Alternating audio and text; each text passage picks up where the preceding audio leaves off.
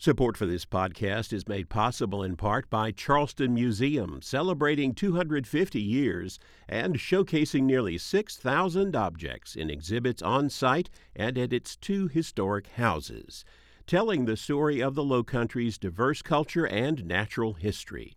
charlestonmuseum.org. And the Florence County Museum, presenting Legend, Francis Marion and the PD.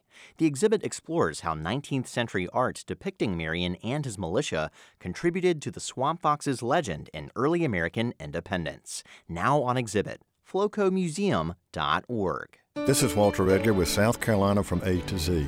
P is for Prehistoric South Carolina.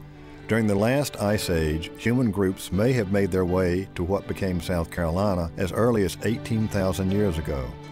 But a time frame of 13,000 years ago is widely accepted by archaeologists. After the Ice Age, there were successive waves of cultural development. The early Archaic period, 10,000 to 8,000 BCE, saw a population explosion. During the Middle Archaic period, 8,000 to 5,000 BCE, stone tools and spear points developed.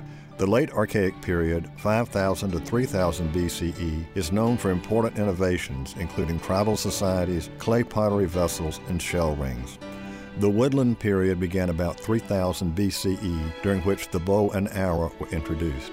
The final period, the Mississippian, was defined by temple mound construction, fortified villages, full-scale agriculture, and complex chieftain-level societies.